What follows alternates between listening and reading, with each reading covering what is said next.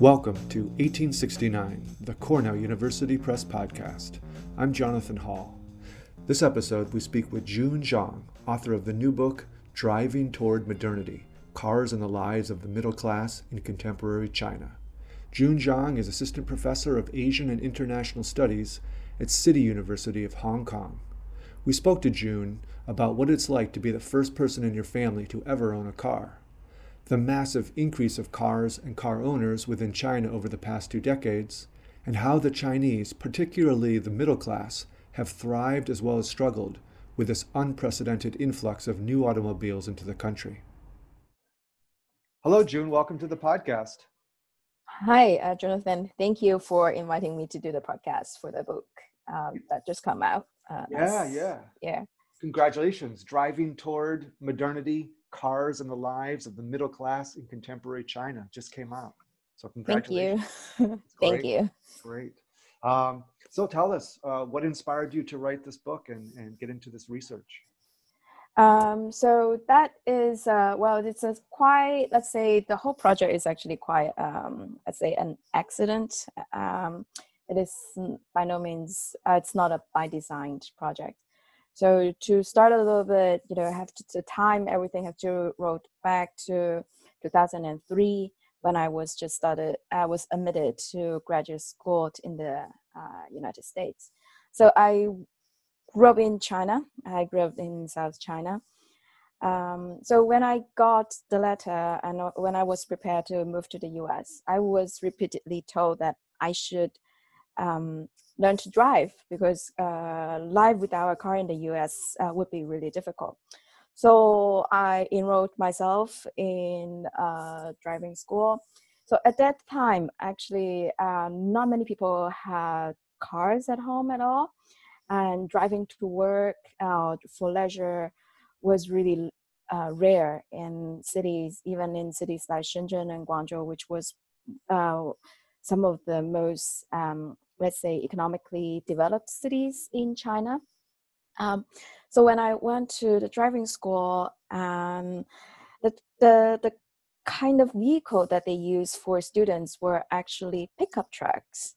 But of course, now pickup trucks is a cool thing in China. So, and then now they are called pickup. Pickup basically is a Chinese direct translation of pickups. But at that time, pickups had the name, it's called the peasant's cars. So you sort of get a sense, what the car scenes at that period. So at that time, you already see the number of bicycles have already significantly reduced. And then the cities are gradually moving on to accommodating more and more vehicles. But still, that was in 2002, 2003, and it was still really rare that you will ask, people around me, you will say, do you have a car?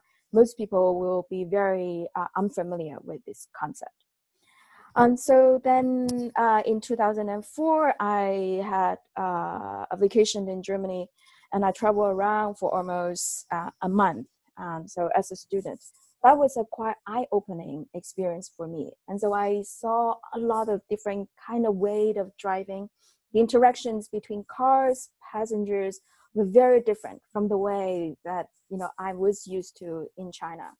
So the way how people drive, how roads were constructed, how people talked about cars, everything just was so different. It was just fascinating to me.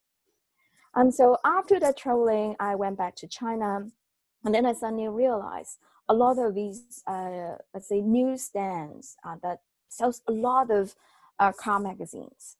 That was again something new. When I grew up in China, in most part of China, you don't see car magazines. And the very rare ones that actually came from Hong Kong, typically because friends or family visits, so someone brought a magazine. So we could actually see, what is a Lamborghini, what is a Ferrari looks like. But that was, again, really something rare in life. But then in the early, let's say 2003, 2004, we started to see a lot of car magazines that came out from China, printed in China, written in China. So And I gradually then started to look into, what happened. And then, so that was the time when car sales suddenly shot up in China. So that was the time what we typically, a lot of Chinese at that time is called Jingpen. So basically saying that suddenly the sales go up a lot. But then at the same time, that was a significant transitional moment when most of the car buyers shifted from government and company to private individuals.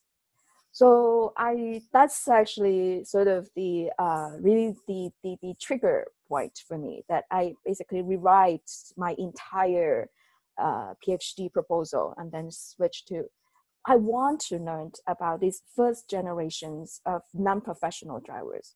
Now, how do they know how to buy cars, and how do they know how to drive? And these are people, they are first generations drivers at home. So quite unlike, like for example, a lot of American friends and colleagues, my European friends and colleagues, they grew up with a family car. They don't really need to go to driving school to learn how to drive, because they already learn how to drive from their parents as they grew up. But these are very different. So a lot of my interlocutors have no prior driving experience before they enrolled in driving school. And their car was the first family car ever. So this is the kind of issues that really intrigues me. So what do they see in a car? And what does a car mean to them? How do they learn to drive? What do they consider to be prestige way of owning a car and having a car? What is the weight of the propriety, that comes with it? And also there's a lot of other things that build around it. So what happened to the mechanics? How about parking? How do they deal with parking in cities in China, which is notoriously for heavy traffic, highly densely populated? So how do they negotiate all these with all these people, and how do they find the space, and how do they find the flexibility, and how do they deal with that anxiety that comes with driving? So that is the issues that really intrigues me, and that prompts for that coming 10 years of research and writing on this topic. It's amazing to see the evolution of your study of this. You started the research back in the early 2000s, and you have some statistics here that you got from the World Bank that in 2010, the US had 423 passenger cars per 1,000 people, and China only had 44 passenger cars per 1,000 people. Now China is the biggest auto market in the world. So we're literally looking at a period of 10, 15 years of just incredible growth. And it's amazing to hear about, as you were saying, first time car owners that no one else in their family had ever even dreamed of owning a car, and now they're driving them around. It's amazing to see. Yes, well, probably that's also one of the biggest challenges in writing this book, is that because everything is just happening, and it happened so fast. So I was constantly worried that whether my observation, was already outdated, where the direction, the whole society, a lot of the peoples were moving towards. I think that kind of uncertainty is also something that I find interesting. And as I mentioned in the book, that it also captures a lot of the feelings of being a middle class as a car owners, how they felt about in this rapidly changing society. Everything was changing, everything was growing, consumption was going up really fast. They suddenly can own a lot of things that their parents can never dreamed of owning before, but yet at the same time not knowing where this whole thing goes towards. So I think this the two, actually, the cars and then the middle class, therefore they sort of not two sides of the same coin, but they should sort of more or less can help eliminate each other. So they can become metaphors, sort of more or less for each other in many ways. So that's why I decided then to put these two together in the book. I really like how you do it. Right off the bat, you have a story using the metaphor You had the story of a conversation you had with a friend, Ming Li, and you're in a car on the highway, expressway, and Ming Li says, "We can afford a car now. Cars used to be for bragging rights. You used to dream about owning a car, thinking then I could go anywhere. Now everybody owns a car. Here we are in the middle of the road, stuck. Life is like this too." And I like how you then use that as a metaphor for the middle class. And there's a saying that you had heard: above us are the elderly, below us are the young. We are the true middle class, trapped in the middle. And I like that, how there's all this dynamic change and people are moving forward, but at the same time there's all this uncertainty, so they feel a little bit stuck at the same time. It's great. Could you explain a little bit more about what you found with this? Yeah, sure. So I mean, to say middle class is actually a very weird concept for many of my interlocutors. So sometimes when I have a discussion with them, they actually they often ask me back, "What do you mean by middle class?" So this is actually one of uh, the quotes that you just read are something that actually comes out quite often. It's actually more than once. Meaning is just one of the many that actually use a term that they describe themselves in this way. Um, so for one thing is the term class itself is very historically, politically loaded in China. Um, so for all these, so first of all, for all my interlocutors, so this is a very specific kind of middle class. So when I say that this my middle class interlocutors, most of these people are professionals, most of them are college educated. So it's, there are other books that are on Chinese middle class. There are different kinds. So there are the more business kind, and there are the more civil servant kind. So mine is more mixed, but in general, they are characteristics by their higher education, professional jobs. Some of them are business as well, operates their own business as well. So and these people all learned, they are familiar with all these class terms that they learn from school. And we all know that in the socialist period, the class struggle was a big thing for the states, for the governments, and a lot of people suffer from it. So for a lot of people, they actually really have a very, very, let's say, ambiguous at best, the kind of attitudes. It's ambiguous. Sometimes it's just, avoidance in total. Just like we don't like the term class. I'm not sure what that term means. So that's so they have other Chinese term to describe themselves. So they typically if they really want to use, they use jieteng, stratum. It's more like stratum. And in most of the cases, they actually just omit the stratum or the class completely. Just say 中产, so basically the middle property. So that is one aspect of that term. So when they talk about middle class, there's often a little bit of the tongue-in-cheek attitude when they talk about it. And then at the other hand is, again, this is middle class is something that they don't know what exactly that means. So they do know. So the metaphor they use that I'm trapped in between. So that refers to many aspects, actually many other aspects in their life. So they still are very much not trapped, but they are still, let's say, they practice this more like multi-generational families. So they still have a strong sense of responsibility to take care of the elderly, but at the same time, again, these kind of newer generations of parenting, new kind of parenting. That means they also invest a lot in raising their children. So they feel that they are the generation that's in middle, sort of the pillar of the family, but at the same time also being squeezed out by all these family duties. So that's one aspect. On the other aspect is sort of a social and political. And to be a middle class is actually not exact. It's quite different from what you will imagine in many other places. For for one thing, and they know that they have they have achieved our social mobility. But there's also a glass ceiling. They know that it's very difficult to move further up. In their understandings, in order to move further up, you need strong, very strong political network, and they do not have. So it is in that sense, they actually do not consider themselves to be social elite in any way.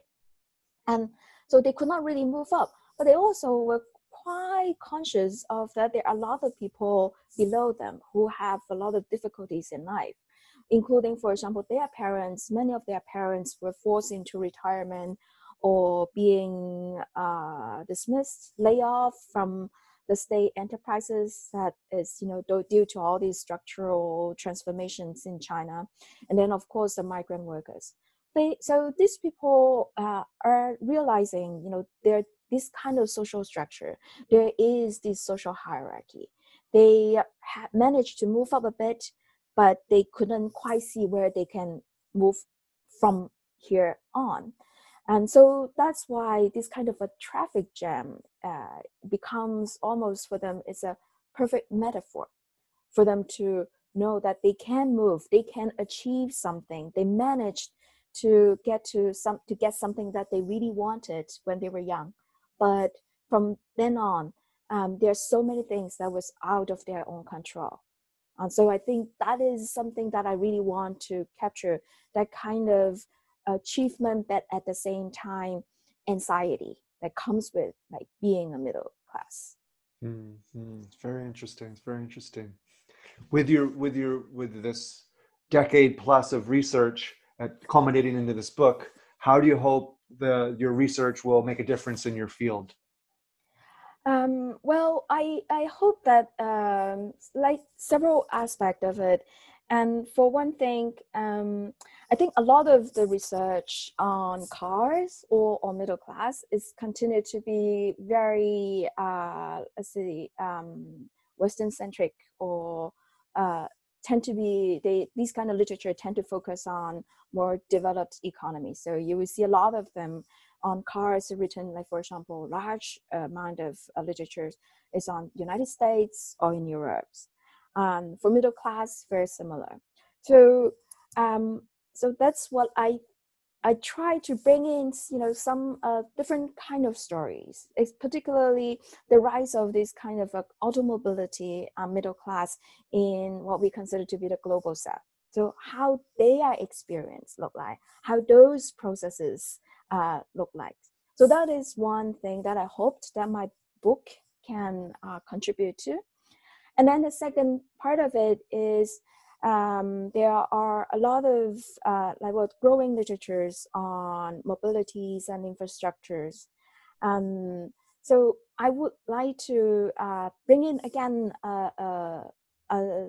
another set of questions and empirical analysis, and to see how this kind of a mobility, ideas of mobility, material aspect of mobility has been shaped historically, politically, and culturally.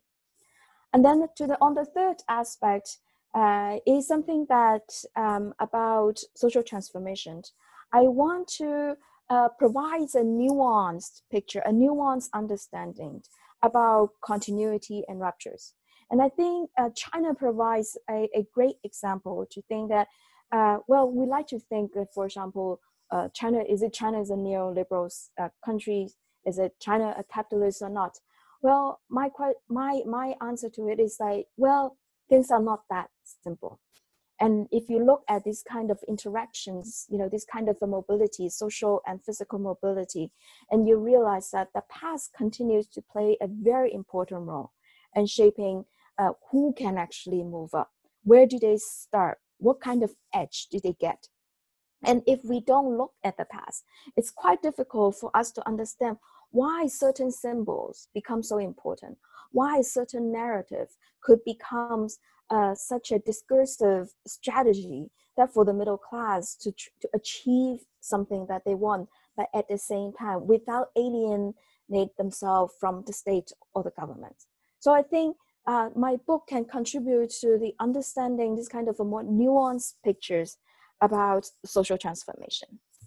I like that. I like the nuance that you're bringing into the conversation, as well as the bringing in the perspectives of the global South. These are all essential for us to understanding what's really going on. And in that vein, what ways do you see your argument being perhaps controversial or ones that will shake up preconceived ideas? Well, I think one is that I have just mentioned. A lot of literatures and also in common understanding is whatever China achieved today is because of the market reform. Mm-hmm. So for example, the rise of the middle class is because market opens up and therefore there's a professionals. And then the car, similar story, China joins WTO, global capital got in, and therefore the car market is burgeoning and so on. And so my answer to it is that, well, it is actually not quite. If you look at, look at the larger picture, put it in a longer historical trajectory, we notice that, well, yes, the market reform did provide some kind of a structural transformation that makes certain things possible. But in order to turn that possibility into reality, we see there's a lot more other things that are going on. For example, we see a lot of this, for example, the middle class, the fact that they could actually rise up today from, where they start. Most of my interlocutors grew up with relatively poor family backgrounds. It's not like that kind of poor, we have to put it in relative terms because society at that time was generally poor. So everyone's poor. So but relatively egalitarian. So it allows them, it's that kind of a relatively equal footing that allows them to actually, by working hard and by taking advantage what the structural transformation, the market transformation, that, that kind of opportunity that they can actually move up. And some of them actually were very quite reflexive and quite critical, and they will look at generations after them when they or sometimes when they look at their own children, they will say, well, today sometimes you just know that for certain young people it will be very difficult to move up the same way as they do because the starting points are just so hugely vastly different. So for the people who are trapped now in the poor, really like in a highly stratified society, when you are poor, it's very difficult to achieve the same kind of mobility that they could have, like say 20 or 30 years ago. So I think that is one important message that I would like to bring up, to look at it, from a little bit of processes, and to recognize that there are different kind of institutional settings in the past that will continue to shape the way how people lived and their understandings and their practices and their, let's say, their morals, their morality, their ethical practices. And then the second findings I think it's important to remember is that a lot of critics will say, well, China doesn't quite have a civil society because the middle class were not exactly solid, a group with solidarity, and they didn't quite speak up like, what they are, like the middle class in Europe or in United States, how they constitute the backbone of civil society, to counter the invasion of the state power and so on and so forth. So my argument is to look at it is that, well, once we move beyond, this kind of a civil society, state and society dichotomy, you really look at middle class as an important force to shape political legitimacy. Then you will see actually the Chinese middle class is very much doing exactly the same thing what middle class in Western countries are doing, helping and shaping political legitimacy. So I think that might be the 2 points that will, if that can bring us some conversation, I will be happy. Definitely. Oh, definitely. Your research and work is definitely going to spark conversations, and I'm looking forward to seeing how it's being reviewed in journals and the conversations that it sparks. And it's fascinating to see you're right there at an incredible turning point in China in this transition towards an automobile society. And it's great to have you grab this time capsule of this period. And obviously, it's still expanding at a dramatic pace. There's going to be plenty of new things to study as well. So you found a great topic to choose. Well, thank you. And well, we do hope that it will stop at some point. And again, even though I wrote a book on cars, I myself actually don't drive. Oh, okay. And I use public transportation. I walk. I mean, there are serious issues that comes with environment, Oh my God. and also that kind of exclusion, social exclusion, marginal groups issues. I think I feel exciting about seeing it, the rise of automobility as a exciting moment to explore social transformation. But on the ground, on the practical aspect of things, I'm actually quite concerned about this. If this kind of unhindered growth of car ownership continues, where will we end up? Yeah, there's a lot of unintended consequences that we've seen here in the U.S. and in Europe, where car becomes everything, and then they put highways and roads all over the place, and then you have somewhat unlivable cities. Then you see a transition away from that, where people are saying, "Hey, let's get rid of cars in certain sections of the city." So you see that in New York City, that there's Broadway is a pedestrian walkway. So there's going to be expansions and then contractions and then readjustments, and hopefully towards the better. But yeah, right now it sounds like Wild West or Wild East. Yes. So, indeed. yes. So great. Well, it was great talking with you. Fascinating topic. And congratulations once again on your new book, Driving Toward Modernity. Thank you. Thank you. Okay. You take care. You too. That was Jun Zhang, author of the new book, Driving Toward Modernity, Cars and the Lives of the Middle Class in Contemporary China. As a loyal listener to the podcast, we'd like to offer you a special 30% on her new book. To receive your discount, please go to cornellpress.cornell.edu and use the promo code 09POD. If you live in the UK, use the discount code CSAnnounce and visit the website combinedacademic.co.uk. Thank you for listening to 1869, the Cornell University Press Podcast.